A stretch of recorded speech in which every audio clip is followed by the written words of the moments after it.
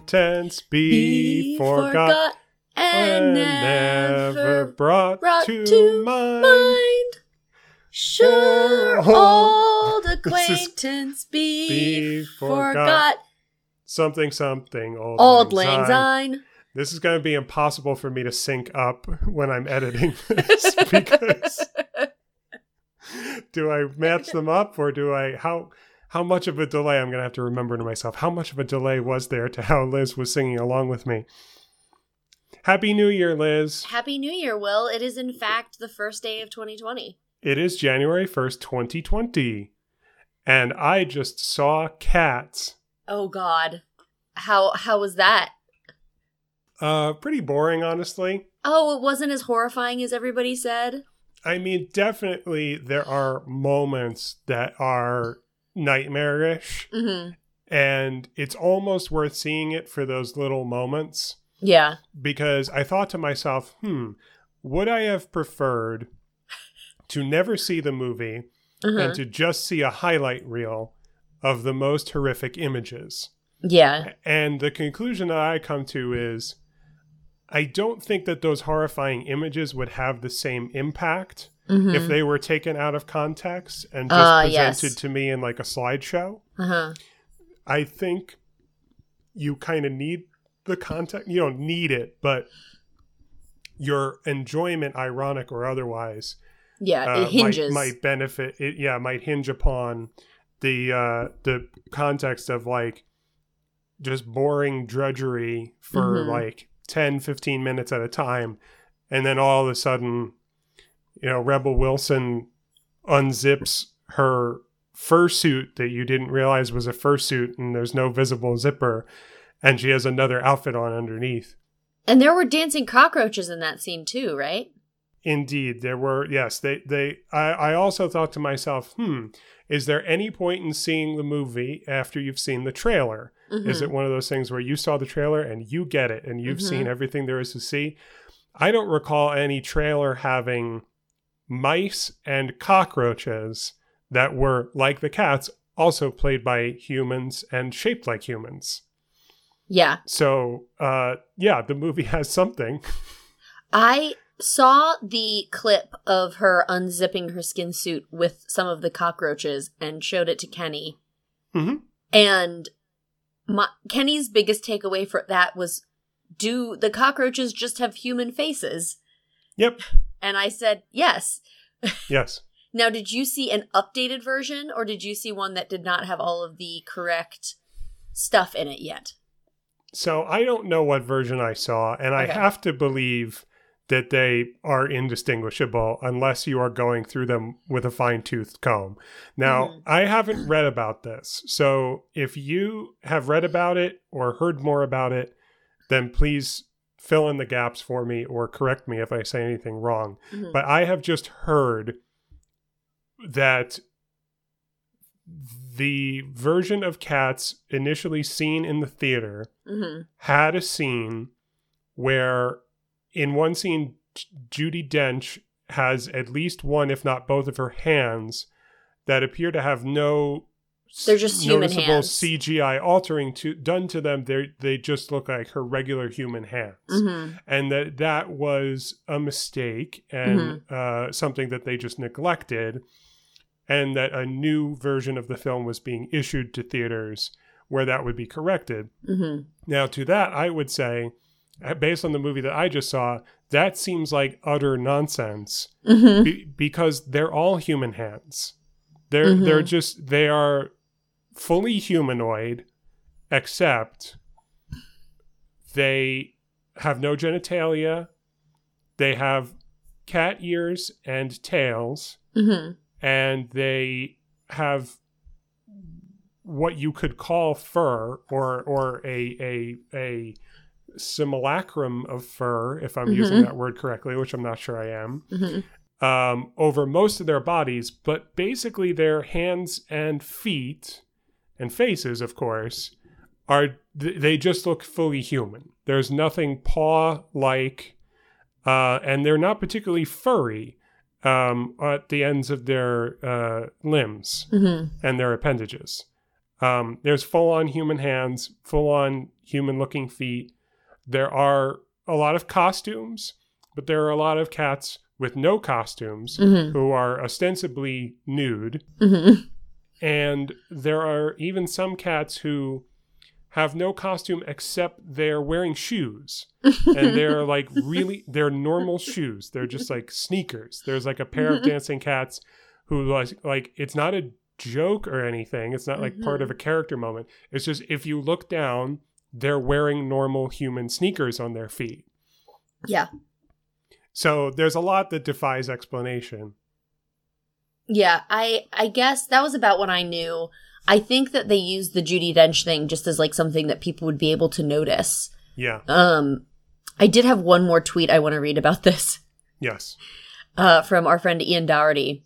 And he said, similarities between Rebel Wilson's character in Cats and Red Pyramid from the Silent Hill movie. 1, skin removal happens at some point. 2, they both summon cockroaches with human faces. This is 2 similarities too many. Yeah, that's remarkable. I would not make that connection myself because I haven't seen that Silent Hill movie since, I don't know, 10 or so years ago when I was watching it at Ian's behest in his dorm room. Yes. So I don't have that good a memory for it. Ian's the only person I know who likes Silent Hill as much as, if not more than, Kenny. He has written a song that's like a Silent Hill song. Or I forget exactly what it is. Kenny would know. And Kenny listens to it, like, regularly. Cool. It's in the rotation. Yeah. Very cool. What's new with you? Well, I'm here. It's we're drinking some little sparkling wine. It's this strange 4:00 hour that we sometimes record at. Yeah, it is about 2:30 for me. And we're about to start the new year by going back 20 years almost. Just about, yeah. What is 2020? What does 2020 mean to you? And go ahead. What does it mean to me? Did you have a follow-up question? I was setting up a segue, but if you have an answer, please share it. You know what? 2020 to me is do you know something about every 4 years like 2020? Do you know what is special about these years? I mean, I know 2020 is a leap year and that comes every 4 years. Every leap year is also the Summer Olympics. Yeah, is also a presidential election. Yeah. Is also a multiple of 4 to the year that I was born. And also, I know we talk about Elliot and I having the same birthday. Elliot was also born on a presidential election year. So it's also a multiple of 4 to the year Elliot was born. Right. So there's always a lot of things that happen in 2020, like sort of. Right. Yeah, around. Every 4 years, it's sure to be a deeply cursed year in our lives. Hey, Olympics are going to be in Tokyo, man. Yeah, I know that you like the Olympics. But do you know what that means? Mario? Yes. Yes, Mario and Sonic at the Olympics. Yes. Yes, I'll look forward to that as well, even if I don't care about the Olympics in the way that you and Kenny do. What does 2020 mean to you, Will? Well, I was going to say that it is fitting that for this first episode of 2020, we do a tribute to Flash, Adobe Flash, because 2020 is scheduled to be the final year of Flash. Flash support by Adobe is being phased out. The final day of it, according to the article that I have in front of me, is December 31st, 2020. Yeah, we've got 1 year. So Flash has been, dying a continuing protracted death for a number of years now. 2020 is the year that the final nail will go into the coffin. And so it's only fitting that as we look forward to 2020, we look back and do a tribute to Flash by talking about the only product of Flash that that mattered to me so much that I still think about it today. Same. Which is Homestar Runner. Let's clink our glasses to that, Will. Mine is plastic. How did yours is? Will, don't ruin the illusion. We almost made it seem like we were in the same room together. I'll edit that out. I should also say, while we're talking about the new year and new things, this is the first episode of the podcast on new hardware for me. Mm-hmm. It might not sound any different to the listener because I am still using the same microphone, but I am recording on a brand new computer, mm-hmm. which is an early birthday present, although it was just Christmas, from my parents. So thank you, Mom and Dad. Thank you, Steve and Diane Hofbacker, right. Mm-hmm. Patrons of our podcast. Yes, right. Yes, first thing recorded on the new HP desktop in what was our guest bedroom, but mm-hmm. I am now thinking of as the computer room in our house. Man, that's not what I would call it. Why not? Because that's nerdy. The computer room? It's like a throwback. Did you ever have a computer room in your house? No, we had one room in my house. Okay. That we spent all of our time in. It was my mother's room. Okay. There was very good and specific reasons for this, which was that it was in the front of the house, and that was the south-facing side of the house. Mm-hmm. And so in the winter, mm-hmm. that room was the only warm room.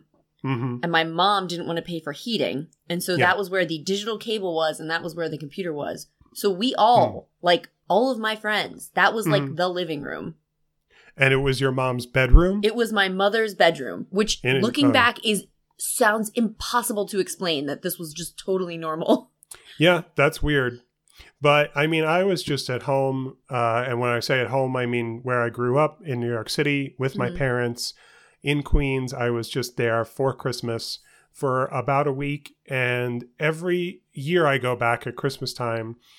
And every year I've grown less and less used to the things that I knew. Mm-hmm. And the things that when I was growing up were the only things that I knew. Yeah. And they were normal because I had nothing to compare them to. Mm-hmm. And now I go back and I look around and I go like, this is very different from what I'm used to on a day-to-day basis living in Tucson, Arizona. And it's hard to believe that this was ever just took this at face value and it was totally normal. And I'm talking about like what the streets look like, buildings, mm-hmm. Just the whole like general atmosphere. It's like going to a foreign place to some extent. Of course, it is still like going home, and it does feel that way. And there is a lot that's familiar and very positive about it. But at the same time, it has that weird foreign feeling a little more each year. Kind of like if it was normal to you that you just hung out all the time in your mother's bedroom growing up. And not just, again, like my friends, my boyfriends, like all of us. We had a room in our house where the desktop computer lived, and it might be known as the computer room, but it was more often known as the pink room in our house. That's nice. Yes, it was the room where the walls were painted pink. The only room that we had that had a funny name was the downstairs closet that had the hot water heater in it was called the scary closet.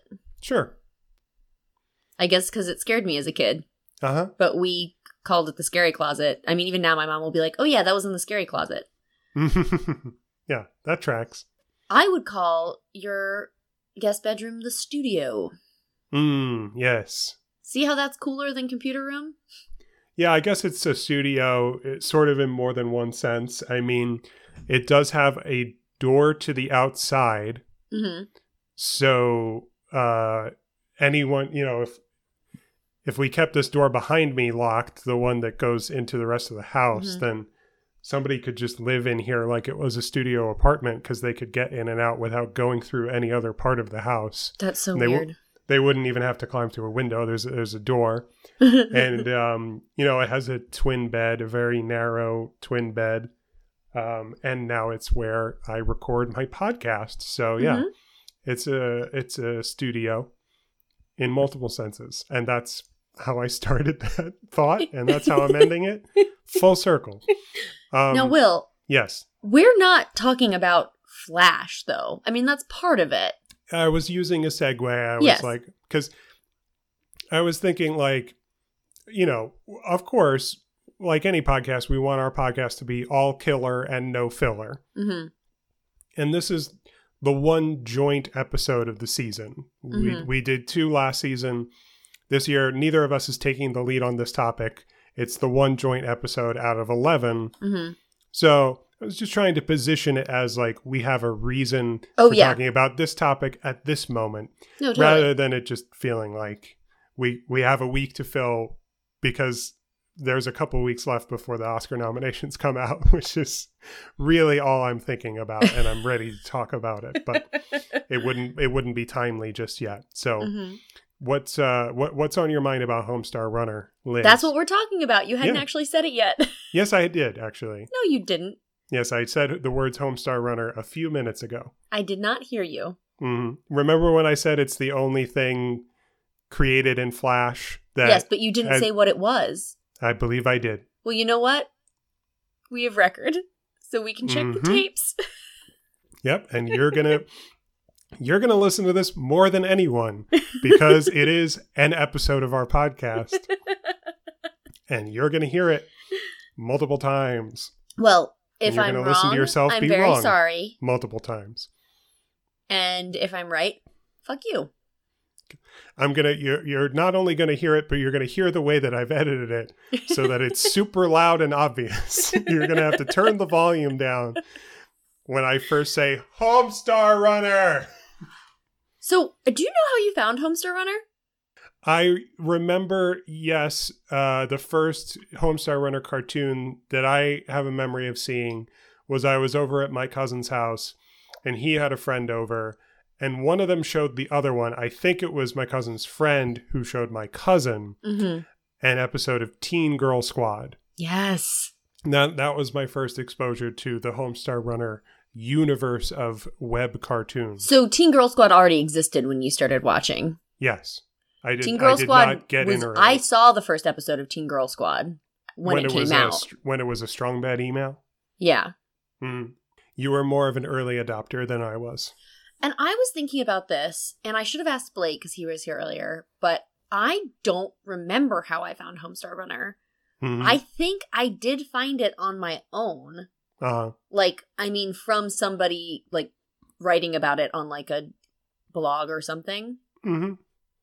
But I think I do have, like, an argument about this topic. Oh, good. Which is, I think that Homestar Runner sort of, like, did the internet as we know it today before that existed.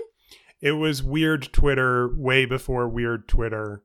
It was like weird Twitter. It was self-referential. It's like really wholesome shit posting. Yes. In a cartoon form.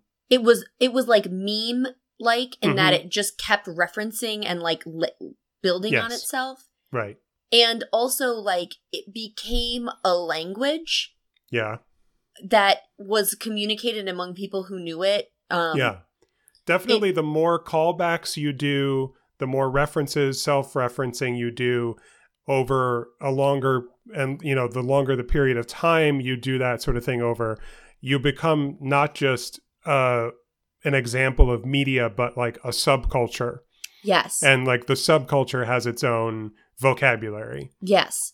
Because of the references. And then also on top of that, like it very quickly became like super meta in that like it was it like the characters in the universe were creating their own content. Yeah. Like the Cheat would make like music videos, and of course Strong Bad did Teen Girl Squad. That was like his cartoon. And so there were riffs off of that, and oftentimes those would end and it would cut to like the sort of normal animation that we were used to. And like I was thinking too, like people, because they would always do Halloween episodes, which were always like a big deal because it was like, who's everybody dressed up as? Right. But there would be people who would dress up as the characters dressed up. Right. And also, I mean, in 2019, you know, we hear a lot about like content creators and burnout. And, you know, we have a channel that you and I both love, Game Grumps, and now also The Grumps, putting out content. I mean, they put out content every day for a while. They were putting out content twice a day. And Strong Bad, in an era when it was, you know, still people weren't just recording their faces talking, not to say that that's not work, but they were putting out videos weekly for years. Yeah. So yeah, I think that that's what's sort of incredible about this. And it was an age when basically HomestarRunner.com was like the equivalent of a television channel. Today, to enjoy the, you know, online content created for me as an audience member that I enjoy, I watch the Game Grumps on YouTube. I watch, you know, certain channels on Twitch. I listen to podcasts. I get them through my podcast app. I never go directly to the source in terms, you know, there's always like a distribution method. And today that's true of Homestar Runner. And I do subscribe to HomestarRunner.com on YouTube. And sometimes they upload a new video. And that's always a very special day. But, you know, back in those days that we're talking about, you had to go to HomestarRunner.com to see when a new cartoon was uploaded. And you watched it there, and all their archives were there, and games were there, and various other things. And, we don't really, or at least I don't really have that relationship with most corners of the internet anymore. Well, and I want to talk about the website too, because I think that you're totally right with what you were saying about the video, about it being like its own sort of like streaming platform, quote unquote, today. Right. But I think that the other thing about the website was that the website felt like a point and click game because there were so many secrets. Right. And I would spend just hours just like clicking through every part of the website. Yeah. Like do you remember Strong Sad's Sad Journal? Not off the top of my head. I'll send you. Oh, and I can send you a link now, can't I? Because you won't. Yeah, it won't. Like your computer won't. It won't crash my computer, right? And speaking of links, just out of curiosity, because I have this newfound power that I am surely going to go mad with, I'm just curious what will happen if I go to HomestarRunner.com. Oh yeah, I can tell you what happened with me because it was a saga this morning. Oh yeah, okay, yeah. So I'm seeing a big square up to the top that says Adobe Flash Player is blocked. And Are you on Chrome? Yes, I am on Chrome, Google Chrome. Would it be any different? I wonder if I used what I still think of as Internet Explorer, but I guess it's Microsoft Edge. Edge. We have that at work now. The Edge. Yeah, no, it's okay. It says select for Adobe Flash.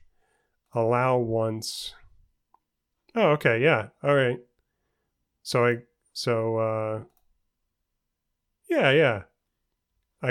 I allowed Flash and now it's working.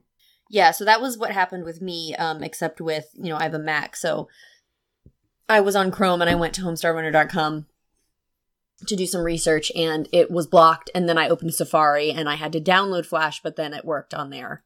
Oh yeah, I guess keep talking. I'm learning how to do this in Chrome. So with the website, I knew every corner of that website because it was like a game in that there were things that were hidden and there were Easter eggs at the end of the video too. So the way that you used to do it was sometimes throughout the video too, there were Easter eggs. So I would watch the video and then I would watch it. You know how you talked about with the Venture Brothers, how you'd watch the episode and immediately watch it again? Yes.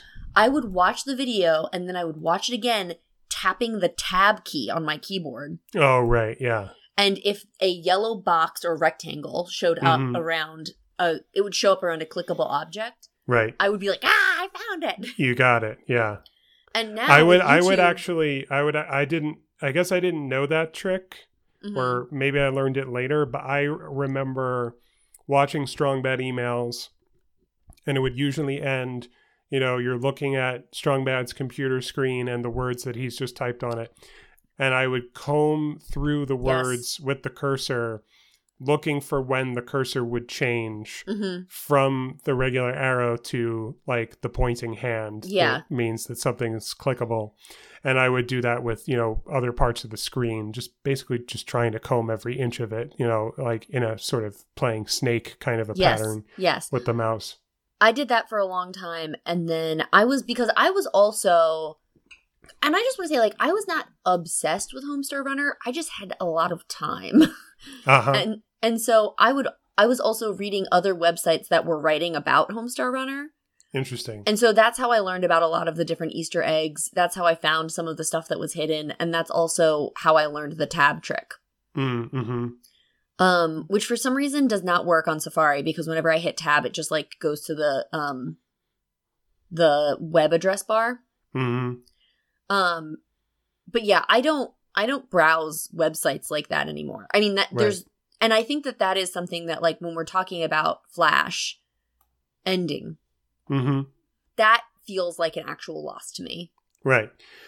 Because, we're talking about Easter eggs. And in addition to, you forecasted right up to the front, like the use of callbacks, the number of references, crucial to the sense of humor. And then Easter eggs were crucial to not only the humor, but like how you would interact with the media. And that, the idea of like, usually when we say Easter egg now, it's like, oh, there's this prop in this scene in this movie that like, they don't even acknowledge it, but like, the reason it's there is it's a reference to blah, blah, blah. But when I was first introduced to the concept of an Easter egg in my media, it was something buried in a DVD menu. Yes. And I'm thinking in particular of Harry Potter, and I think it was the first one, Harry Potter and the Sorcerer's Stone, and how there was a whole sort of kind of game, sort of proto, like there were like little echoes of like what would become Telltale games and like the way that you just used your remote to try to find the secret things. And it was like you were going on the, journey to find the Sorcerer's Stone, the chess game and all those little elements. So yeah. And, DVDs barely exist in my life anymore. Really? Yeah, you don't buy movies or Blu-rays even? No, the most that I do is I rent. Because of you, I go to the library sometimes now. That was something that I started last year. I was like, oh yeah, Liz does this thing. I could do that. I could try that too. And we'll just as a note, what he's talking about is going to the library and checking out the movies. Because I sent him a picture of a movie that I forget which one it was. And I was like, I'm watching this tonight. And it was a movie we had talked about. And he was like, is that a DVD? And I was like, yeah, I rented it from the library for free. Don't you do that? That's like clearly the superior way to do this if you're only going to watch it once, because it's, again, free. Yeah. And of course, you're limited to what the library has. And Dana's parents, I know, do this as well. But we also have here in Tucson, very near where we live, an honest to God video rental store that is still in business, Casa Video. And so, yeah, I will occasionally go there and rent a DVD, sometimes a Blu-ray when available there. But the physical DVDs that I own that are actually here with me in Tucson and not, back at home, there are very few of them. And the closest that I haven't bought a new one in a long time. Occasionally, I think like, and this is mostly because I've listened to the Blank Check podcast so much, and they're big, Blu-ray buyers, and they buy collector's editions. And I think like, oh, cool, that would be cool to have, all the MCU, the MCU box set, or like, I came kind of close to buying like this like collector's edition like Miyazaki box set. Yeah, because like you can't stream them anywhere until. Do you not know this? No. Have you heard of HBO Max? No. Okay, so that's one that hasn't started yet. Mm-hmm. But I think sometime this year they're going to roll out HBO Max, which is I think it's like Warner Brothers version of Disney Plus. Mm-hmm. So it'll give you access to whatever they own. Mm-hmm. And they are going to have Studio Ghibli films in their streaming library. And do you know why, this is maybe a side tangent beyond the side tangent, but like, do you know why they have it instead of Disney Plus? No, I don't. Because they come out under Disney. They've been distributed by Disney in the past, yeah, for years. But I guess they just didn't make that deal with them. Anyway, yeah, we have a lot of, I mean, Kenny got 3 for Christmas. He got Whisper of the Heart, we got Princess Mononoke, and A Midsummer. All this Christmas? Yeah. All on Blu-ray? Well, apparently Midsummer's on DVD. Okay. Laura Lee, I don't know what she did. All right. Bless her. Do you is your Blu-ray player the PlayStation 4? Yes. Yeah, okay. That makes sense. / the PlayStation 3 back in the day, but yeah. Sure, yeah. And DVD player. Of course. Yeah. But yes, you're totally right. I remember the menu from Shrek having like the gingerbread man, and one of his buttons you could click on, and there was a whole game where you could like, I want to say like record your voice saying things, but like make a little story. And I remember finding it again through the tab situation and being like, this is a whole thing. Like this is not just a little thing or like a secret like video. This is a whole thing that I will want to do for a lot of time. An interactive thing that's just so buried cool. Secret. I clearly don't remember it that well, but at the time I just was like, this is so cool. Yeah, it is weird it's like a side quest in a video game where like you pull on a thread and you think it's just going to come off and it's going to be nothing. Yes. But then there's this whole thing attached and you're like, wait, what? I thought I was doing something that I wasn't supposed to do. And now there's like a whole thing here that I might have never discovered. Yeah. And so, yeah, that's what the Homestar Runner website was, because now, and I don't know if you have noticed this or if you know this, but I think I know what you're going to say. About what it does on YouTube? Yeah, when you watch an old Homestar Runner cartoon on YouTube, when it ends, it just plays the Easter egg content tacked onto the end of it. Yes, so there's nothing to interact with. Yeah, but what else can they do? Yeah, in this day and age. So speaking of DVDs, Homestar Runner, despite being, Flash animated web cartoon free to watch on the internet, they made DVDs. They do? They did at one time. Yeah. Oh. You didn't know this? I don't think so. Oh, so I guess I might have at the time. So I guess you never got them. Did you? Like I did. Yes, I absolutely bought DVDs of Homestar Runner cartoons. Well, and honestly, so this is also a DVD Blu-ray thing that I mean seriously, which is that, like, I know everybody's all about streaming, and I clearly participate in that culture as well, but, like, things that are streaming can be taken away. Yeah, right. This is, yes, and I've heard this argument in other places, but particularly from listening to the Blank Check podcast, and I think that, that's a really strong case. That whatever you have on physical media is yours and it's there to stay. And have you heard the horror stories about like iTunes movies?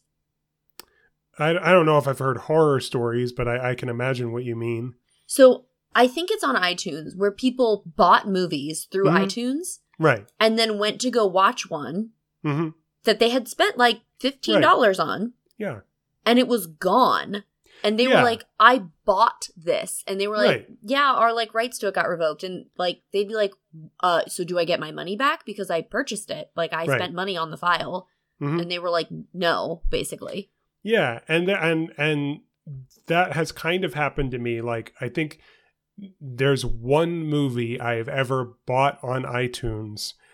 And I did it so that I would be able to watch it anytime I wanted, despite my current circumstances, which were I had just flown to Scotland and was living there alone on my semester abroad. And it was a very long, miserable plane ride to London. And on the plane, I watched Scott Pilgrim versus the World to like comfort me. And that was so effective that when I finally got to my destination where I was going, I was like, I just want to keep watching it again and again. So I bought Scott Pilgrim versus the World on iTunes. I did watch it again and again. And, in theory, I should still own that. And I should be able to access it and watch it. But if I tried to, I'm sure it would be impossible. Because I'm sure I don't know how to access that account that I bought it from. And, and what's, some accounts that they're, I'm sharing with my parents and I'm, is it the same account or is it like two different profiles or are they linked to blah, blah, blah. And it's all very confusing. So yes, but also sort of to that argument, I would say the argument that if it's on streaming, it can just be taken away. I would just say like, can't you watch basically anything like really easily if you just do it like if you just Google it and you're not going through like Netflix necessarily. Are you suggesting illegally watching media? I would never suggest something like that. I'm just making a comment on the world we live in. Isn't it a world where that would be really easily done if one were a criminal with no morals? Yes. I guess probably to a point. I think quality is a question. Sure. But yeah, I know, for example, like, there's a reason I bought Kenny a DVD of Whisper of the Heart, and that's because or a Blu-ray or whatever, because we have never seen it. It's not the library, and also I do not actually want to purchase another streaming service. I already have more than I really want. And so do I, and I have... And you're not even paying for all of them. Yeah, I have you to thank for my access to Disney Plus, and my parents to thank for my access to Netflix. But it is a trade-off, and maybe one day it'll be a trade-off with us as well. I say that because, I use my parents' Netflix and use their cable to access things like HBO Go, but they use my Hulu. Oh, yeah. I'm the one who pays for Hulu. So it may not be even or equal, but it's a two-way street. And one day maybe you will have a profile on my HBO Max account or something along those lines. We can hope not, because this is all seeming a bit miserable. But hey, The Mandalorian was pretty good, right? Oh my God, The Mandalorian was so good. Yeah, worth the price of admission right there. Yeah. Also, I have a small human that is obsessed with Mickey Mouse, so. Oh, well, there you go. Yeah, we do legitimately use Disney Plus every single day. So I want to talk a little bit in terms of Homestar Runner. I just want to bring up, I mentioned the lexicon, like, the things that I say that I know, some of these I knew were definitely from were from Homestar Runner because they're so clearly from Homestar Runner, but there are things that I realized today that I say, consistently, like for years, that were from Homestar Runner, and these are the things. Yeah, like this is the influence, like this is how it's in. So in a Teen Girl Squad clip at one point, they say "true dat," and I say that all the time. Also from Teen Girl Squad, which I think was my favorite, if I'm being honest. Yeah. Was when at one point they said, "You're so whack," and she was like, "Wiggity whack? No, just regular type." Just regular kind, yeah. And I say just regular type. I think I quoted that in the first Oscars episode. You might have, yeah. And when I said that 2018 was a whack year for movies. And I think I called it Wiggity Whack, not just regular type. Yeah. Or something along those lines. Anytime Kenny is trying to do something and I think that it's like impractical, or anytime Kenny says like, well, how can you do that? I'll say, I don't know. How can you type with boxing gloves on your hands? Sure. Well, of course. Probably the most repeated joke. Yes. Across all of their content. Anytime like a cereal will anytime a cereal comes up, I will sing Cheat Commandos, ridiculous breakfast, buy all our playsets and toys. I forgot about ridiculous breakfast. That's a really funny one. Anytime Kenny will say, give me a chance, I will then say to do a hip hop dance. Yeah. Give me a chance to do a dance. I also, anytime something is like free or something, or it's like at a low price, do you know what I'll say? Wait. Can you set me up for these? Because I want to know how many of them. No, it's okay. Two left. There's only two left. I'm so sorry. Okay, this one, anytime something is like free or like very, very like inexpensive. Do you say that it's cheap as free? Yes. Yes. Okay. Yeah. And that's something that like, because also as a note, like, Kenny didn't watch Homestar Runner. Mm-hmm. So he watched a couple of episodes. His one ex-girlfriend really liked it. He was like, I don't want to say that I thought it was annoying, but it just didn't draw me in. Mm-hmm. I think he was just doing other things mostly, with media. And so I'll say these things and he does not know. And then the other thing is, Blake and I occasionally, when we're talking about like, oh, we gotta steal something or like sneak something. Are you gonna say it's the sneak? No. Oh, okay. No, do you remember good. the sneak? Yeah, the sneak was the old-timey version of the cheat. The sneakity snake. Blake will quote this to me specifically, but I will to him too. He'll be like, "The jumbles, man, the jumbles," Right. which is referencing I think it was a spee mail where they were breaking into Homestar Runner's house and stealing his like cutouts of the jumbles from the newspaper. From the newspaper. Yeah. I want to go back real quick to what you said about Teen Girl Squad a moment ago. Yeah. And how you said that it might be your favorite. And you made me think, and this is also coming out of the context of like, that was my first exposure to the whole thing. And I think that might be the easiest thing to enjoy in a vacuum. Yes. Of all of their content. Because most of their cartoons are based around their stable of characters who are the same throughout, and they make no sense, and they are just a bunch of nonsense. And it's totally absurd. And so if you just saw it for the first time and you didn't know the characters at all, you would be like, I don't get it. What is the joke that like this guy has no arms and he talks funny and this other guy is like a luchador and like what's the joke? Whereas Teen Girl Squad is like, you basically get the joke right away because like you're introduced to the characters. Their cheerleader, what's her face, so and the ugly one, and so you get it right away, and it's just, it is stupid nonsense, but it's stupid nonsense where you don't need to have any context or like history with the characters or the material. Whereas if you were just dropped into a random Strong Bad email, like I guess you would get that the format of the show is that people write into this fake character. Yeah. But you would probably ask why and who is this? Yes. I think also it in terms of Teen Girl Squad, like Teen Girl Squad and another thing which I'll bring up were like, I feel like Homestar Runner, I was explaining how I thought my thesis, sorry, I just said like 20 things. Okay. Part of my thesis here is that Homestar Runner is sort of like taught me how to interact with the internet before the internet existed in the way that it does.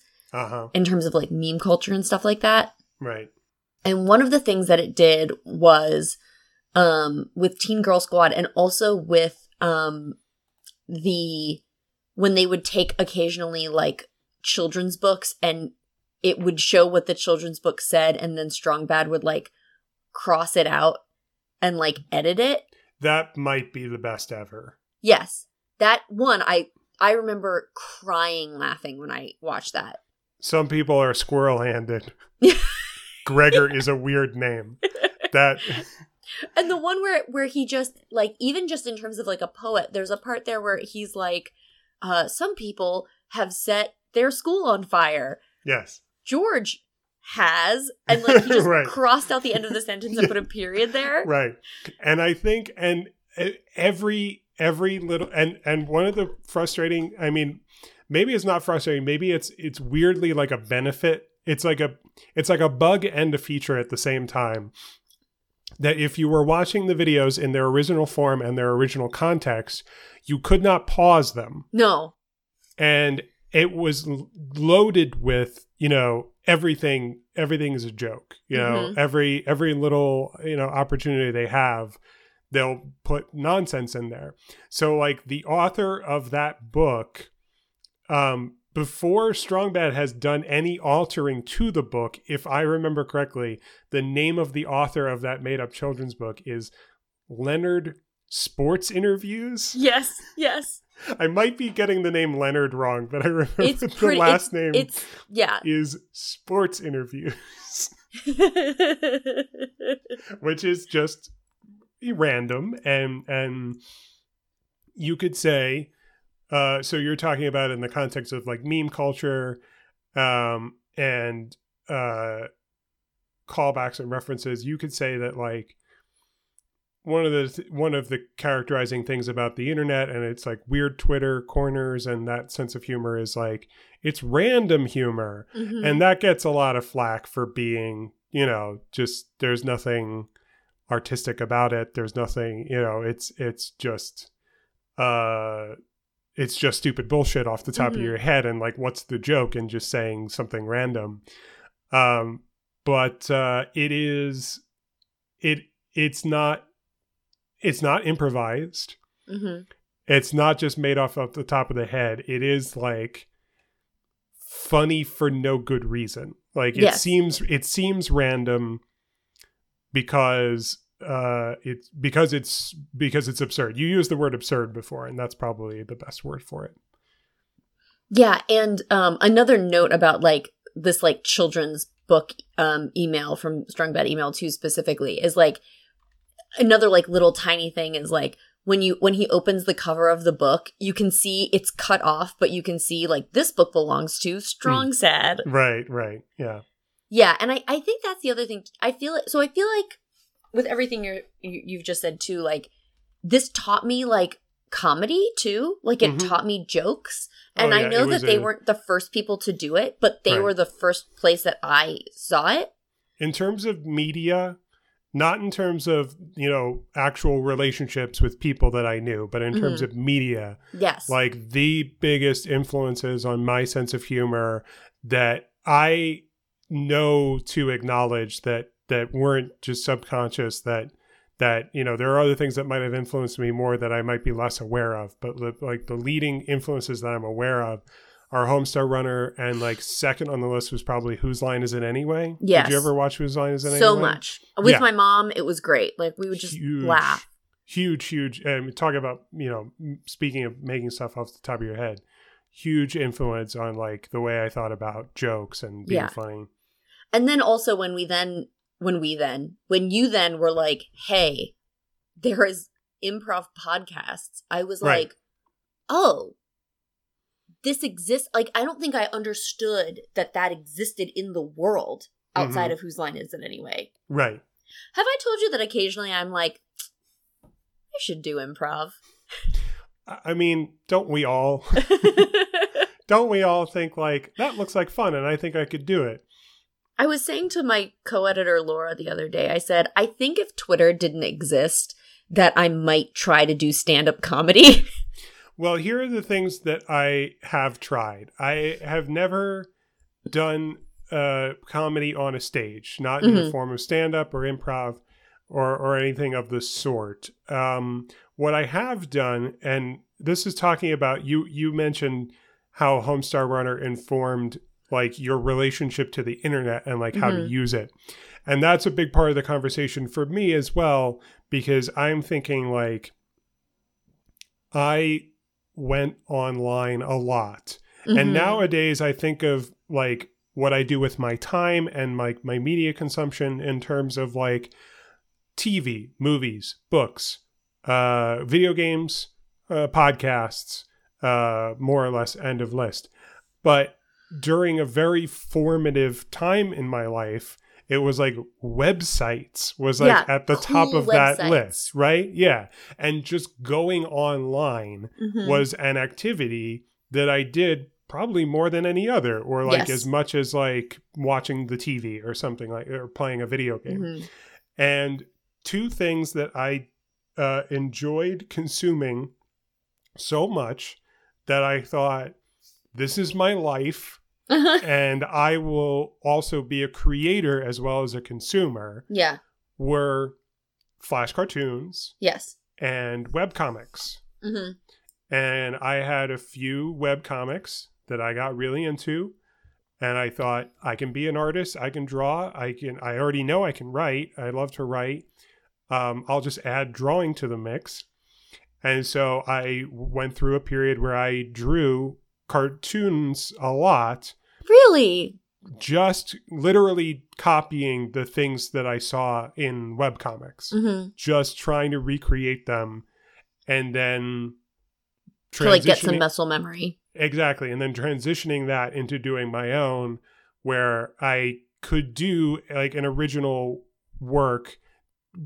When I say work, I just mean like a cartoon person, like a face, maybe a body. Yeah.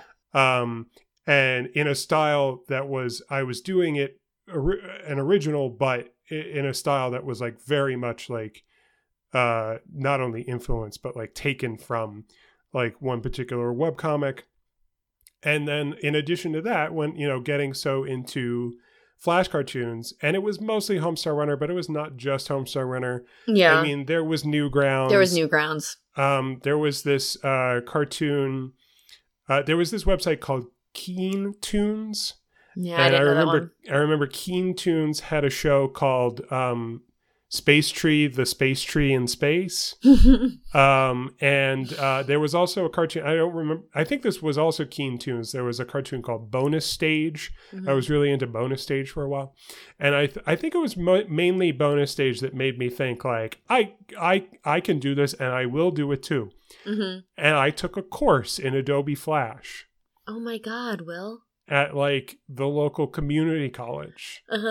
I must have been, I'm guessing I was like 14, probably.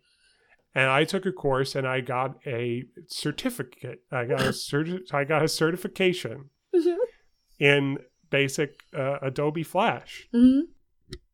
I never made anything that, you know, I never started my own webcomic or my own cartoon. I never made anything for public consumption, but I did like a lot of like practice of these things. I don't remember how I got onto that exactly. About how it like taught me about the internet. Right. Yeah. And comedy. Yes. And comedy and consumption and I guess my point was like, I was consuming this media so much that I was like immersing myself in it and like making it part of a practice that was beyond just consuming it. Yeah. And I think too with Homestar Runner, like I feel like it was one of the first platforms that made me realize like what media could do. Like media, like you didn't just have to only be a musician. You didn't just have to only write. You didn't have to just only act. Yeah, like you could like do a bunch together. And I think you know that like, I don't know, I probably haven't written anything that's like close enough to be called a hybrid text yet. Yeah. But I have always felt like I this is true of everything. My sexuality, the way I write. I always feel like I'm sort of in two places at once, at least. Like my book that's coming. Have I mentioned this on the podcast yet? I don't remember because, I mean, we've talked about it a lot via Skype. Yeah. But, you know, sometimes it's hard to remember when the mics are on or off. So I don't know if it's come up on mic. I will say it now officially if I haven't mentioned it before in passing. My book's coming out in April. Yes. It's called Ashley Sugarnutch and the Wolf. Happy New It's coming Year. out from Mason Jar Press. I don't think I have said this because I think I would remember this sort of official announcement. Yeah, me too. Probably should have led with this, but whatever. Yeah.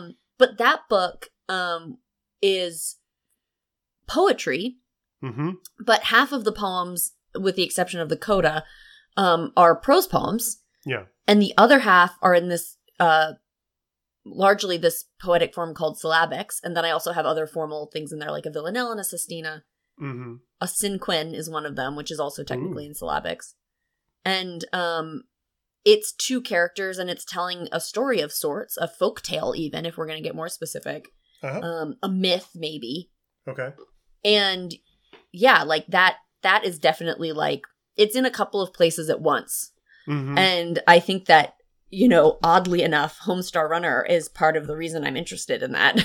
Nice. I like that. That's a cool context and comparison. And speaking of, so, like I was saying before, you said it about improv, and I was saying about like webcomics and Flash, like thinking like, that looks like fun. I could do this. One other thing that I have brought that attitude to in Homestar Runner is voices. And one of what I mentioned my comedy influences before, which is a lame, stupid thing for a layperson to say, but the influences on my sense of humor, including Homestar Runner and Whose Line. Another person who's up there is Conan O'Brien. And Conan O'Brien would come out and do his monologue, and he would do a funny dance, and I would imitate the funny dance. And Conan would do some silly voices sometimes.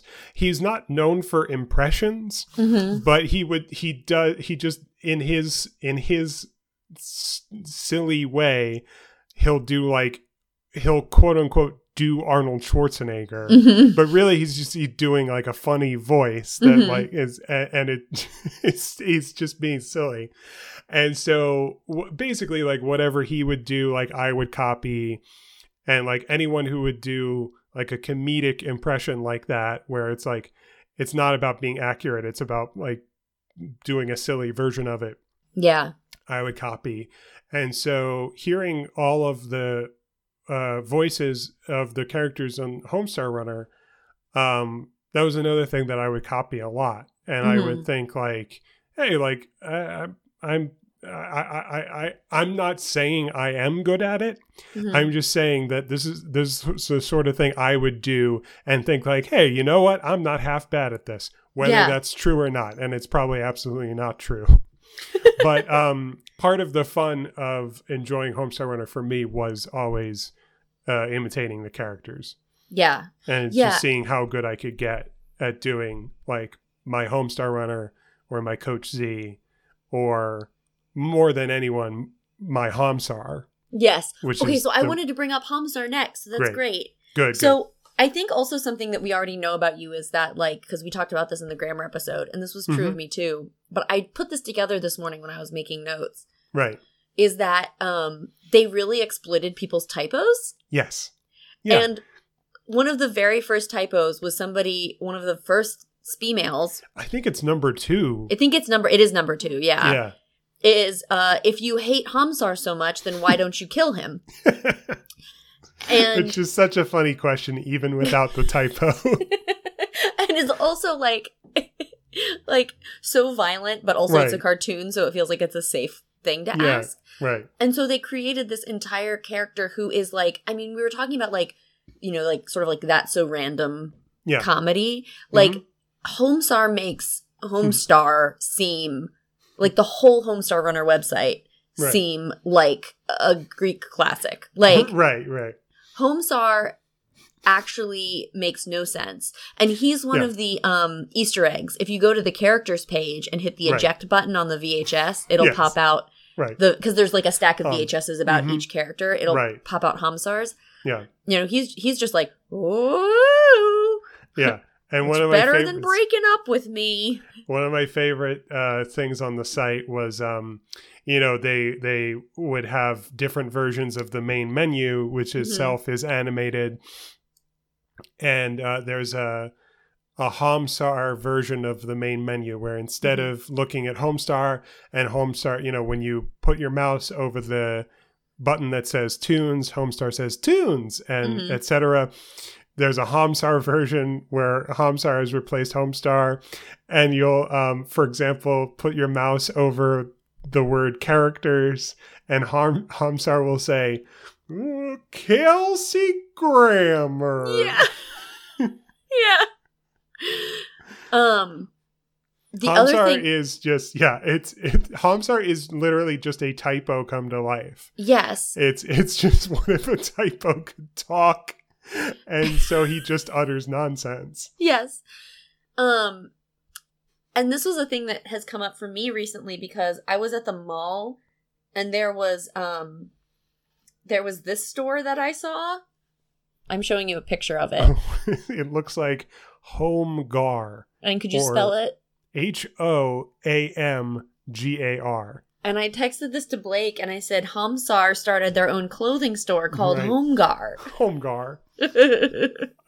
Yeah, there's also like a little bit of a Hodor vibe to that name.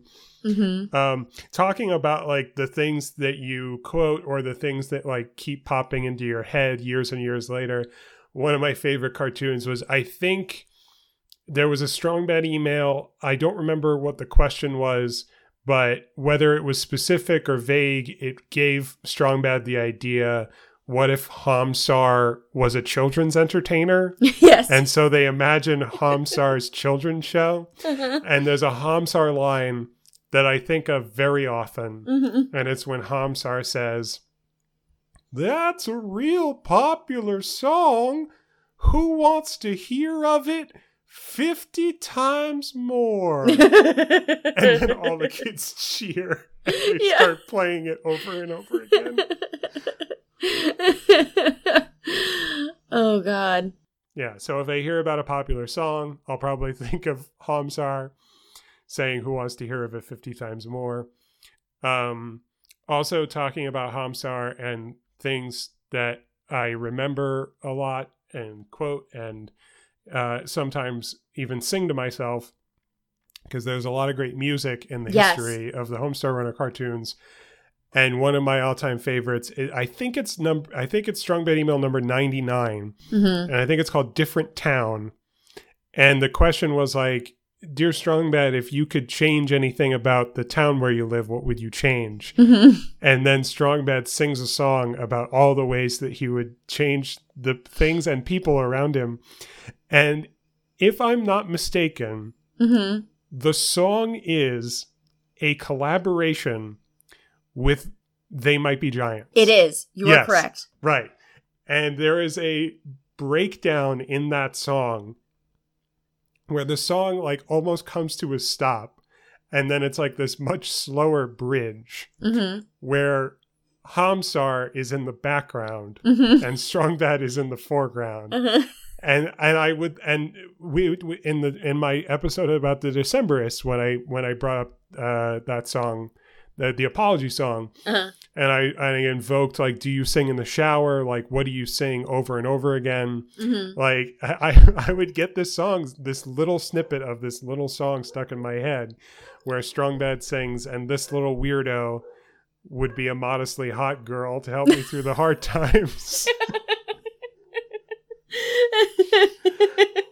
And then when he stops singing, then it zooms in on Homsar, now in the shape of a woman.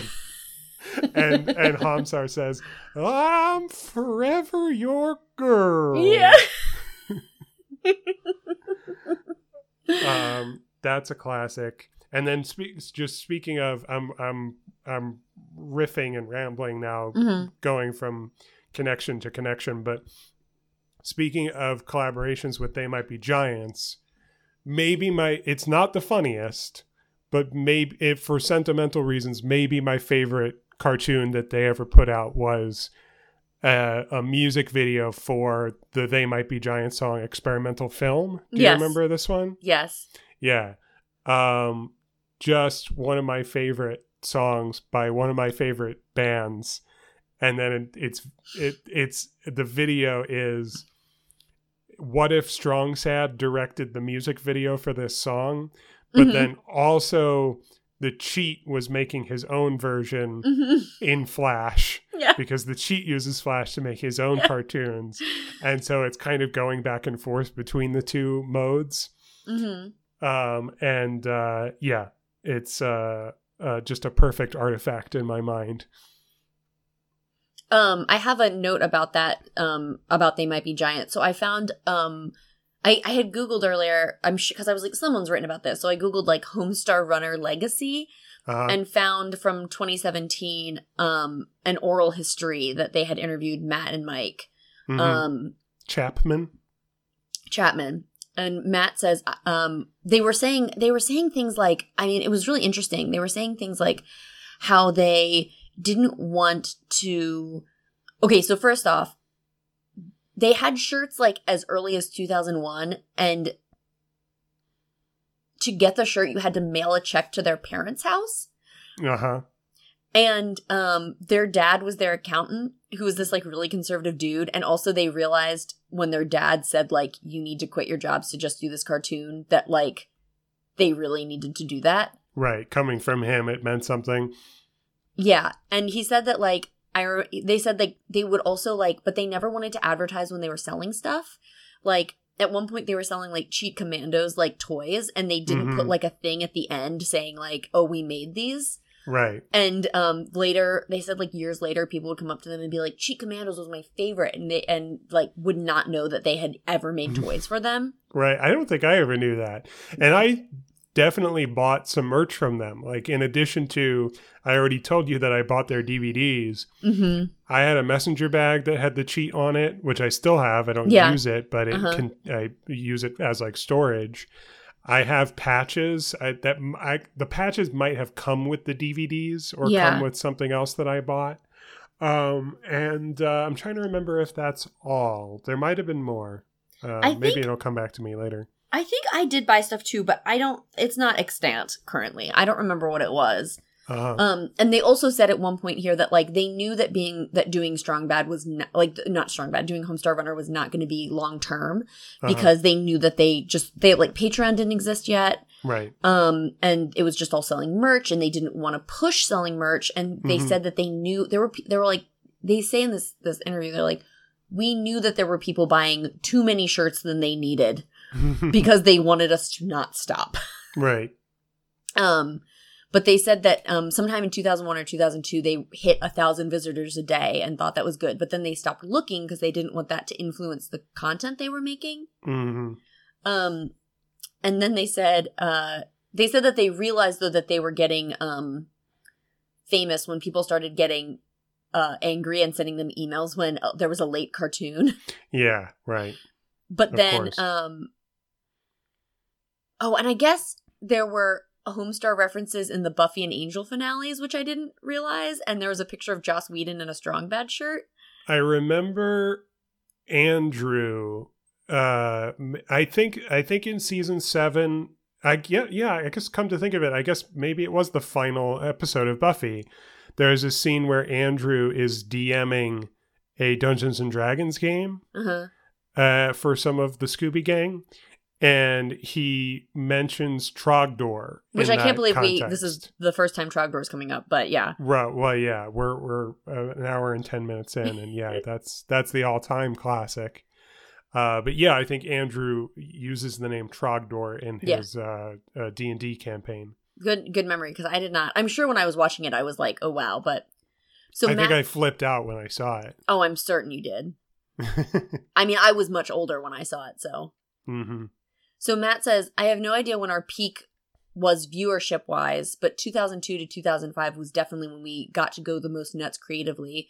We expanded into weird live action and puppet stuff, which I also loved the like whenever like the Homestar puppet would talk to the little girl who must be in college now, which is I can't. Those videos are classic. CDs, DVDs, video games, toys, all kinds of crazy dream comes true stuff we never thought we'd get to. But for me, if you want a more precise moment, I would say February of 2004, when on the same day, they received a demo of a song that John Linnell from They Might Be Giants recorded for a Strong Bad email, and a full-size working Tom Servo puppet from Jim Mallon from Mystery Science Theater 3000. Oh my God. I remember specifically thinking, it's okay if no one watches another Homestar Runner cartoon or buys another t-shirt now, because today happened. Yeah, that's incredible. I did not know about that Tom Servo thing. I had never heard that, and I never read this oral history you're referring to. That, talk about a dream come true. Yeah. And I don't want to, I want to talk about Trogdor in a second, but do you know what they've done since? Are you referring to the Trogdor board game?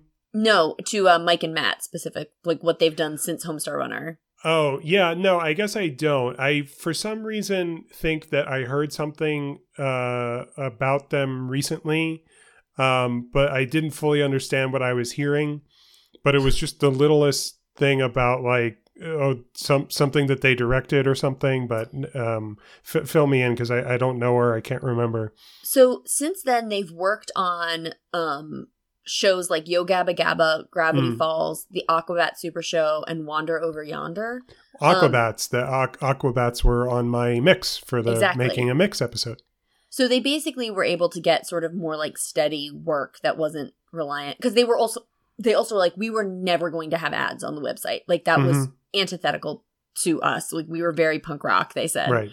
And I think that now the thing that you might be referring to, let me find it, because is called, they're working on something together again, I think. It's called Two More Eggs. Okay. And I'm assuming that is the thing that you may have heard them about. I haven't looked into this, but that's something that they're doing together, and they're doing it with the same process they said as with Homestar, where they like write, animate, and put out, or like create and are done with a cartoon a week. But yeah, so they basically were able, they knew that this model wasn't going to be sustainable forever. Sustainable, but they were able to successfully, I mean, thank God, because I want them to succeed, pivot to other jobs in other places, and things that I've watched Gravity Falls, things that I like and I think are good. Yeah, I haven't seen that one, but I've heard it's good. Well, you know that Gravity Falls is in the same universe as Rick and Morty. Yes, I have heard this. And we might have talked about it in the Rick and Morty episode. Rick and Morty came back this year. Actually, sorry, it's not this year anymore. Rick and Morty came back last year because today is January 1st. Yes, of course. We haven't talked about that.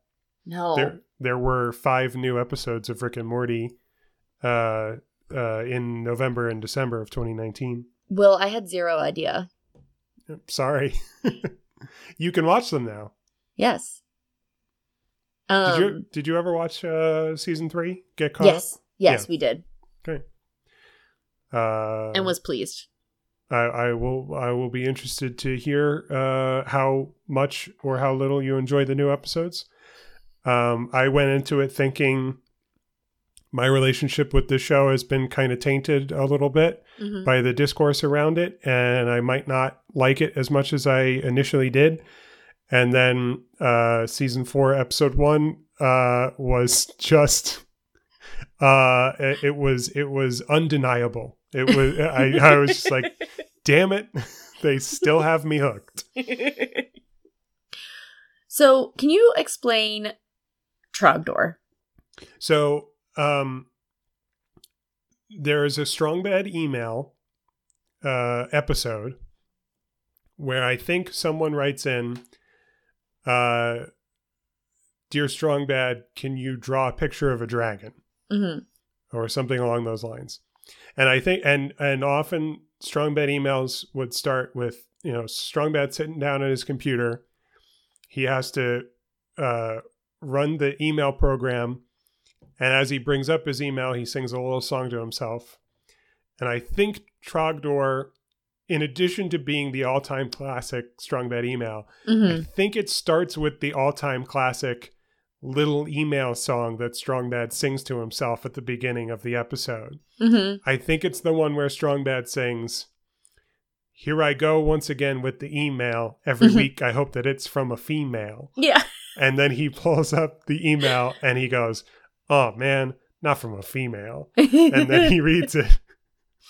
And so he's asked if he can draw a dragon. And he basically responds, yes, and you'll be able to follow my instructions along at home. Yes, and because it's like a Bob Ross or like that children's show where it taught you how to draw that I can't remember the name of. Pappy Land. I'm not familiar with that, but Strong Bad has a kind of come along with me sort of attitude, and he says, "I make drawing fun." And then it cuts to his piece of paper. And you see him draw it, and then he draws what becomes known as the S is for sucks dragon, because he draws a bad dragon. He starts drawing a dragon by drawing an S and then a more different S. Yes. Closing it off at the top for the mouth, consummate V's for the scales, spiny things, etc. But the S is for sucks dragon. He inexplicably draws like big muscular human arms and legs on it. And then he discards that one. And then his second attempt to draw a dragon is much better. Yes. And he calls but it... But not like what you expect. No, it's just a funny looking cartoon dragon that is less weird than the first one. And he calls it Trogdor the Burninator. And then he says, maybe he names it after that he does this, but he says, "Throw one of those beefy arms on there for good measure." And then he draws just one beefy arm. He's like coming out of the back of his neck there. That's what I was going to say. He says, "That looks really good. Coming out of the back of his neck there." And what kind of V's were the scales? Consummate V's. Consummate. And it's a wingling dragon. Yeah. Oh, that's right. I forgot that detail. He draws wings on it because it's a wingling dragon. And then he moves on to check in on his other pupils. And then there are other characters who are drawing their own dragons. And then Strong Bad berates them. And then once the last pupil is Strong Sad, and he burns up Strong Sad's drawing, which is really good and impressive. Yeah, very beautiful shading. Right, chiaroscuro shading. I think I've improved on some of your methods, he says. And Strong Bad says, "I'll improve on your methods," and then he burns it up with his BMW lighter, and that should have and would have been the end of the email cartoon. Yes. But they came up with this little song and they couldn't get it out of their heads, and so they composed it, and then it just starts a music video. Yes. For a song about Trogdor the Burninator, the dragon that he drew. And as funny as the song is, him screaming Trogdor in that high-pitched heavy metal voice, and the whole thing about burninating the countryside, burninating the peasants, burninating all the people in their thatch roof cottages. Yeah. All of that is very good. Nothing is as funny as the way that it starts. Yeah.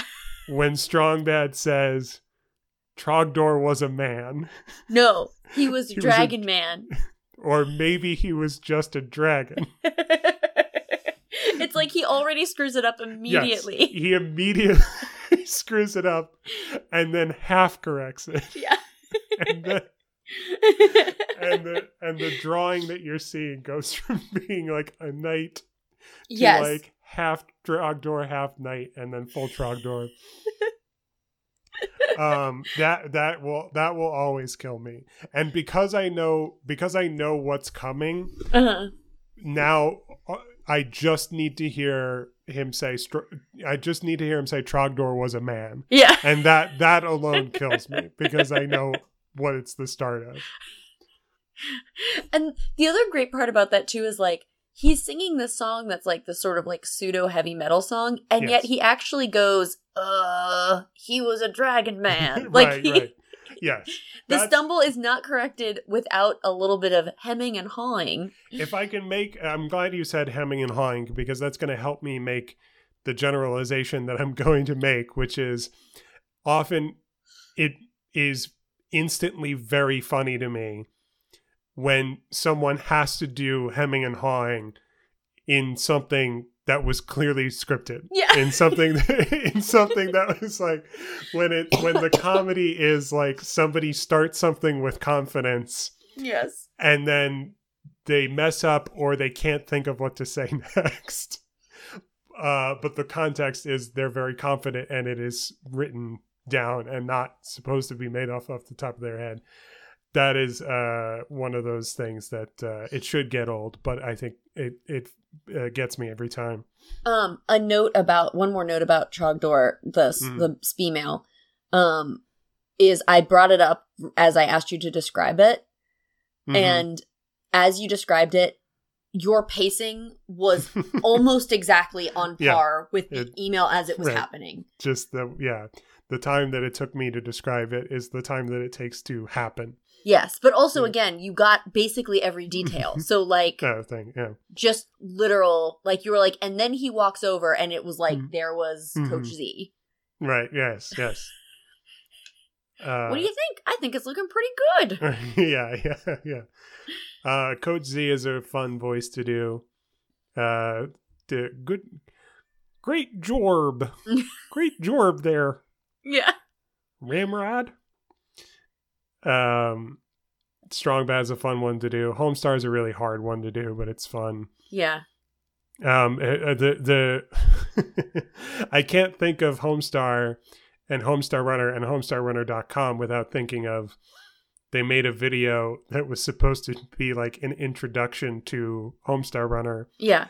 And the bit is that it is Homestar Runner talking to camera, being directed by someone off camera, and messing up constantly, and you just see take after take. Yeah. And the thing that I always think of from that video is he calls it homestarrunner.net, and then the director off camera says it's .com. Yeah. And then Homestar turns that into the thing he says next is homestarrunner.net.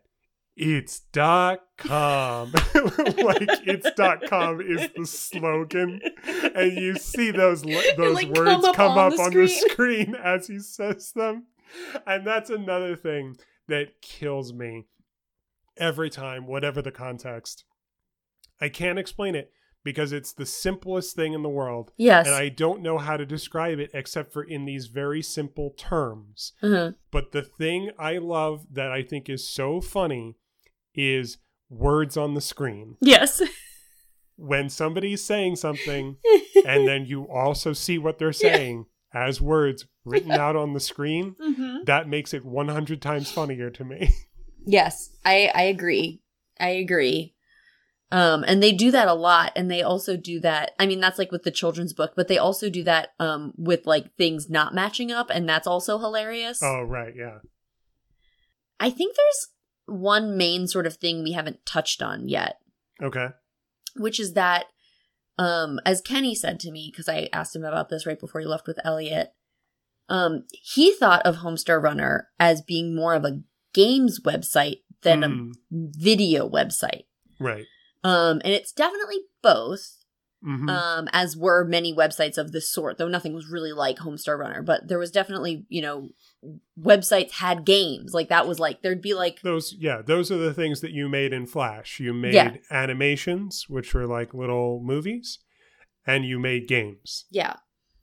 And the game that was most... So there was also a Trogdor game where you were Trogdor burninating peasants and avoiding knights and archers. And then once you got enough peasants, you then burned down the cottages. I forgot about that game. But there was also... then they also had things like they had Mad Libs and they had like one of those things that you could click on words and the character would say it. Right. But then there was... I think I know what you're going to say. Can I say it? Okay, we'll say it on three. All right. 1, 2, 3. 3. Peasant's Quest. Yes. Which was a full game.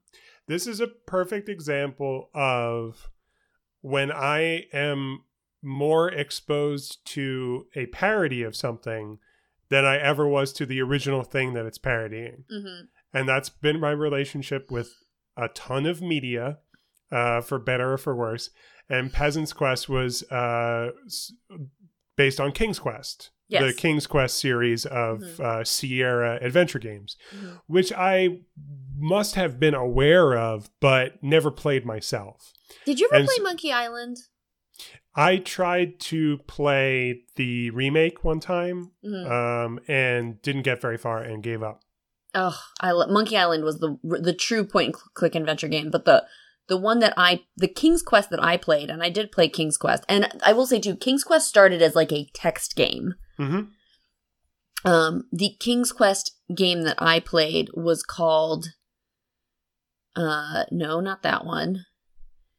I always forget. But like, not only... It was King's Quest 7, The Princeless Bride, and it follows a mother and a daughter that are separated. Yeah. And I just think it's incredible because it's a game that basically, it has 2 female protagonists. Yeah. And that was the one that I played through the full way twice. Mm-hmm. Yeah. Oh, nice. Yeah, I never played any of them myself. I fully played Peasant's Quest. Me too. When it was up on the Homestar Runner website, having never played any of those King's Quest games. And then the other example is, I don't remember the name of it, but they made a game that was based on, what is the name of the anime version of Strong Bad? Stinko Man. Stinko Man, right. They made a Stinko Man game that was just their version of Mega Man. Yes. And yes. I had never played a Mega Man game before, but I played the hell out of that Stinko Man Flash game. Yeah. Stinko Man 20XD6. Right, yes, 20XD6. They also had a game called let me find the first one because they had at least 2 of these. I think this is it. Yeah, called Dungeon Man. And do you remember what Dungeon Man was? Was it I know they had a text-based It was game. the text-based. Right. Like, you see a scroll, behind the scroll is a flask. Right. The obvious exits are North, South, and Dennis. Dennis, yes. Yes, that's classic. I think that started on a Strong Bad email. Probably. I think there's a Strong Bad email episode where Strong Bad plays that game. Mm-hmm. And then they made a real playable version of it. And I loved that. I mean, those were the days when those things came out, it was like just a treasure. Mm-hmm. Because suddenly this content that because I didn't realize this at the time because again, I wasn't timing these things, but like a lot of the Strong Bad emails, especially the early ones, are really only a minute long. Yeah. Maybe a minute and a half. Right. And so when you like you'd watch it, you'd like find the Easter eggs at the end. You'd watch it again, see if you could find any Easter eggs. Mm-hmm. But like, even if you were doing this with friends, it might take all of 10 minutes. Mm-hmm. And when you got like a new game, it was like Christmas. Right. Yeah. Peasant's Quest was, like their masterpiece in terms of the games. But I must have tried every one of their games at least once. Oh, yeah. Can I tell you my favorite joke from Peasant's Quest? Because it was absolutely, I remember laughing because it was so true to my experience as well. Right. Which is like, in these games that were oftentimes like very pixelated, and depending on which one you were looking at had like varying degrees of like detail. Yeah. If there was an object that was like very clearly outlined, it was more likely than not an object you could interact with, because it needed to be very clear for you to be able to say like, take candle or whatever. Right. As opposed to like, if there was just like books on the shelf, you couldn't necessarily like specify that. Like the computer needed to tell you what you were allowed to and not allowed to interact with. So there's a candle in a hut in Peasant's Quest that is like outlined in black. It's like the clearest object in the hut. And if you say like, take candle, it's like, oh, that candle's not actually an interactive object, sorry. And then if you do it again, it'll be like, oh, listen, I know it's outlined, but truly, like, you don't need this. Like, you cannot pick it up. That's funny.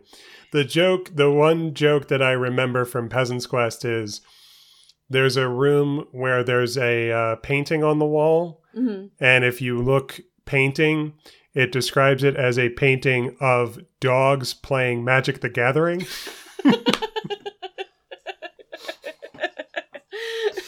That's like the one detail that I remember. That's after amazing. However many years since I played that game. Yeah, I loved and love Homestar Runner, even if I didn't realize that so the other, I guess, point, do you have something else you would like to say before I say this about what happened?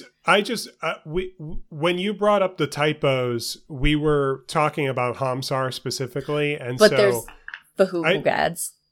Yeah, oh yeah, of course. There's Fahuvu Gods, which it has been pointed out to me, sounds just like Uptown Funk. Have you ever noticed that? No. Listen to Uptown Funk side by side with Fahuvu Gods. It's very funny. No, I was just gonna say I don't think enough has been said about what a good way in the typo humor was for me, and I assume for you as well. It was just like, even if you haven't met these characters before, if this world makes no sense to you, like you can get like, this guy's going to read an email and he's going to read literally what's in front of him. And so he's going to read it with all the typos, and he's going to make fun of the typos. And there was one Strong Bad email.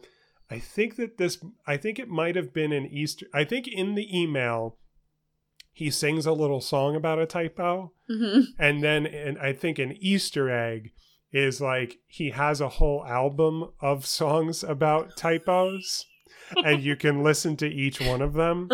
And the one that I remember the best, and tell me if you remember this. I'm curious. I don't remember this. Okay. There's a little song that Strong Bad sings that goes, Y-O-U-R, Y-O-U apostrophe R-E. They're as different as night and day. Don't you think that night and day are different? What's wrong with you? I think that was one of the bonus ones, because it has nothing to do with how you actually like learn how to use one or the other. Yeah. I think the one that started it all, that he might sing in the actual email, is oh, if you want it to be possessive, it's just ITS, but if you want it to be a contraction, then it's IT apostrophe S. Okay, I'm Scalawag. I'm like gleaning this now, yeah. It ends with him calling you a scalawag. The Y-O-U-R one is the one that sticks in my head like a real song would. And while we're talking about songs that are stuck in my head, you know how sometimes the reason a song gets stuck in your head is because like you don't have a complete version of it in your head. You just kind of know it or kind of remember it. Yeah. And there's this like song, Auld Lang Syne. Oh yeah, great example. Happy New Year. I hope maybe you will remember this better than I do, and you can fill in the gaps for me. But at some point, I think that they may have put out a real album of songs from Homestar Runner. That sounds right. And the last track on the album is Homestar singing a song called Secret Song. Okay. And I don't completely know it. And I think that's the reason why the part of it that I do know, or I think I know, gets stuck in my head often, and I sing it to myself sometimes. And it's and the way I remember it is it's Homestar going, "Secret song, I can't believe it's you. You're the secretest song on the album, Secret Song." And that's all I remember. I think there's more to it than that, but that part gets stuck in my head because it's what I think I can remember. Yes, they put in an album called Strong Bad Sings, and it's on Spotify. That's great. Okay, good. Yeah, so you can find it. And I think maybe they put out a video for Secret Song, and I think maybe it was the Homestar puppet at a piano. That sounds very correct. Yeah. But I don't have a great memory for it, so I'm not sure. Something else I say all the time that I forgot was from Homestar Runner until I just saw one of the songs on this track list. Yeah. Sweet Cup and Cakes. Ah, yes. Yeah. Senor Card Gauge is another spin-off character. Oh my god, Senor Card Gauge. Yeah. I forgot about Senor Card Gauge. Yeah. I loved Senor Card Gauge. Yeah, it's just always mumbling stuff. He was just like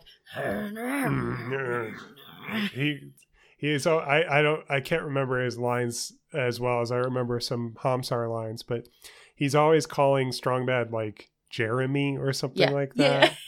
Hey there, Jeremy. What are you doing? Yeah.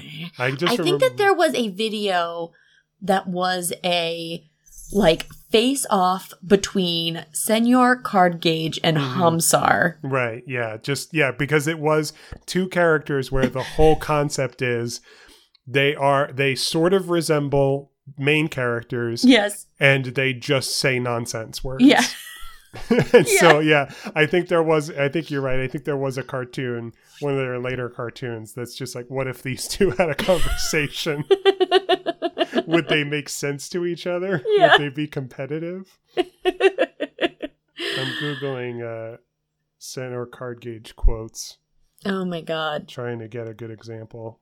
Yeah, they just made so little sense, and it was so mumbly, and it was like he was like a creepy uncle. Yeah. That's the thing. What I mean, like I've mentioned a few times, like the approachability or lack thereof of the Homestar Runner cartoons, and one not insignificant barrier to a newcomer is that they're often just really hard to understand. Yeah, like literally, like you can't make out what people are saying because the voices are so different and weird, like Strong Mad. The 50s. I found the cartoon, by the way. It's called Non Secular Champion. Yeah, of course it is. We'll put that in the show notes. Oh, I just want to remind our listeners that something I have failed to do very much this season is that you can always send us an email at smugbuds@gmail.com. Smugbuds@email. And yes. We would love to hear from you. Please send us emails if you have thoughts. Please send us a spee-mail. Yeah. Because as we've pointed out before, the initials SB for Smugbuds just make us think of Strong Bad. Yes. So send us our own type of spee-mail. Smugbuds@gmail.com, and we will talk about it in the mailbag episode, which we haven't talked about this, but we will probably record in a room together in San Antonio. Oh God, yeah, let's do that. Yes. Yeah. Much like we did for the season 1 mailbag. Yeah. And we were in Tampa, Washington, D.C. Yes. No. Tampa, Florida. No. No. Baltimore.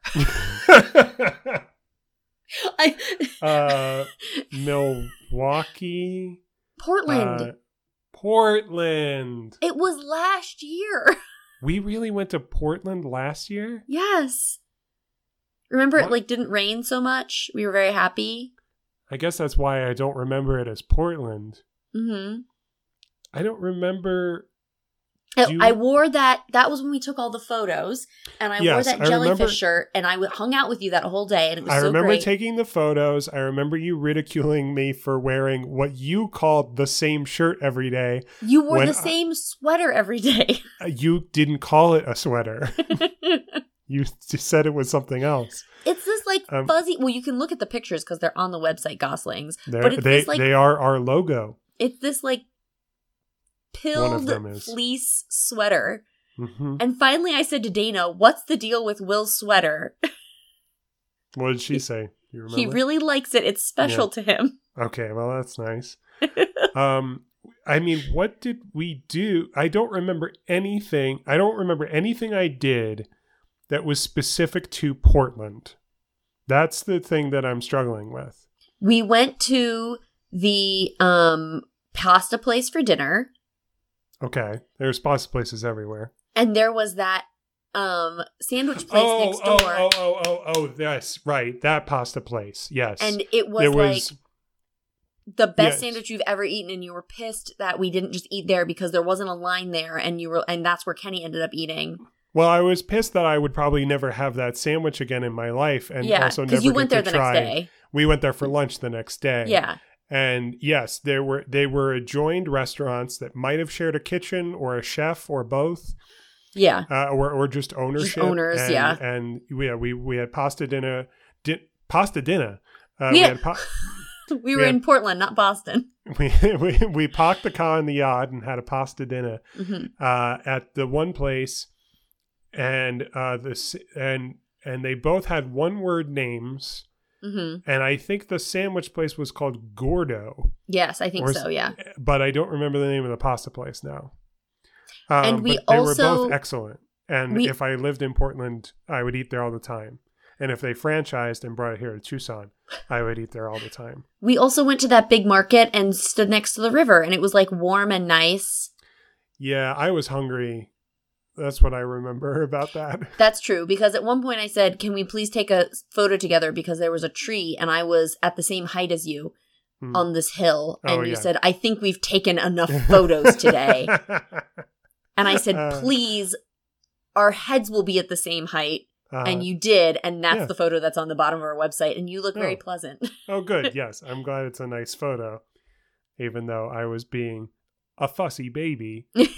Who needed Which I always forget that Will gets really mad when he's hungry. Well, I think you pointed out, which is true. I primarily get quiet. Yes, but it seems like you're mad. Right, I do. Yes, I have sort of a resting mad face or disposition when I'm hungry, and the hunger sort of puts up a filter that filters out most of the things that I would normally say. Yes. I'm conserving my energy. Because I also would ask you questions and you would not really answer me, and I'd be so annoyed, and I'd be trying to get you to talk to me, and then that's why I thought you were mad at me. Yeah. Because I can't imagine that I feel like if we were to ever have a falling out, it would just be you ghosting me. We would never fight. You would just stop talking to me. I guess. And I would be devastated. And I would cry a lot and have nightmares about you, because that's how I have been with all of my other friends that stopped talking to me. And presumably there would be a book about me somewhere in the future, and doesn't sound so bad for me. So we'll see. Send us a spee-mail, and anything else to say about the topic before we sign off? No, I just think that thank you, Matt and Mike. And I think you taught me a lot. I don't think that's what you were trying to do. But it meant things.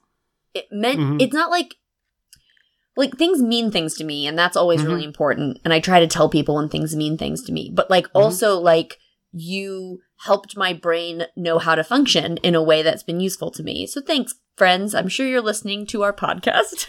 And I would just try to round out the conversation by remembering how you began the conversation by saying that the humor of Homestar Runner seems very relevant to like humor as we know it now on the internet with memes and weird Twitter. And I would just sort of build on that and spin it to say, I think that the humor of Homestar Runner is weirdly timeless. Yeah. It is.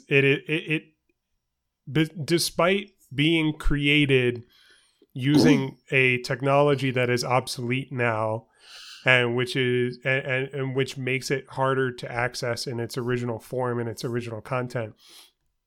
The jokes, the humor, the characters, the content, not the form, but the actual content are I was going to say timeless in a different way, but now I can't remember what I was going to say.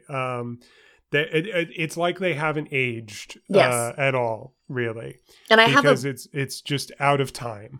I have a perfect comparison to that, which is that I think the other thing here that is similar in terms of layering that we've discussed before on this podcast is Arrested Development. And I think Arrested Development, in terms of like it being so dense and there being so many like references upon references upon references. Yeah. And I think that Arrested Development has aged because a lot of those jokes are about the Iraq War. Right. Yeah. It's very much of its time. Which doesn't make it bad, but... Bush era and the aftermath. Yeah. No, it's not bad. It is just, best viewed in its original context. And because it is laden with all those callbacks and references and Easter eggs, it warrants rewatching many times. But the difference is Homestar Runner. It's just its own in its own world. When it does have an obvious reference to pop culture as we know it, it's really weird, but it's also pretty funny. So I still welcome it. And it's always something. It's never something current, you know. So it's like it's already, in the world. Even if you watched it new, you would be like, that's an old reference. It's funny because it's an old reference. Yes. So it's only going to get funnier as the cartoon gets older. That like Homestar just keeps buying Strong Bad Deep Impact on DVD every December-ween. And I'm actually glad we got to that because we haven't acknowledged that in addition to the very important Halloween episodes and cartoons, in the world of Homestar Runner, they celebrate December-ween. And as we just did. Yes. We're saying Happy New Year. It's, holiday season. Christmas season, I guess, technically won't be over until the 6th. So it's winding down. We're saying farewell to it. We're saying hello to 2020. And we hope that you had a blessed and joyous December-ween. Yes. Happy December-ween, everyone. As the famous carol from Homestar Runner goes, December-ween, December-ween. Do you know this part? No, I don't remember. You're 55 days after Halloween. All right, we'll sign off with that, right? Good night, our goslings. Love you, Will. Love you, Liz. Bye-bye. Will is on Twitter and Letterboxd at youngest1, and his website is williamhoffacker.com. You can find Liz at exclamate on Instagram, at exclamate_ on Twitter, or on her website, elizabethdeannamorrislakes.com. Our website is smugbuds.com, and the podcast is at smugbuds on Twitter and Instagram.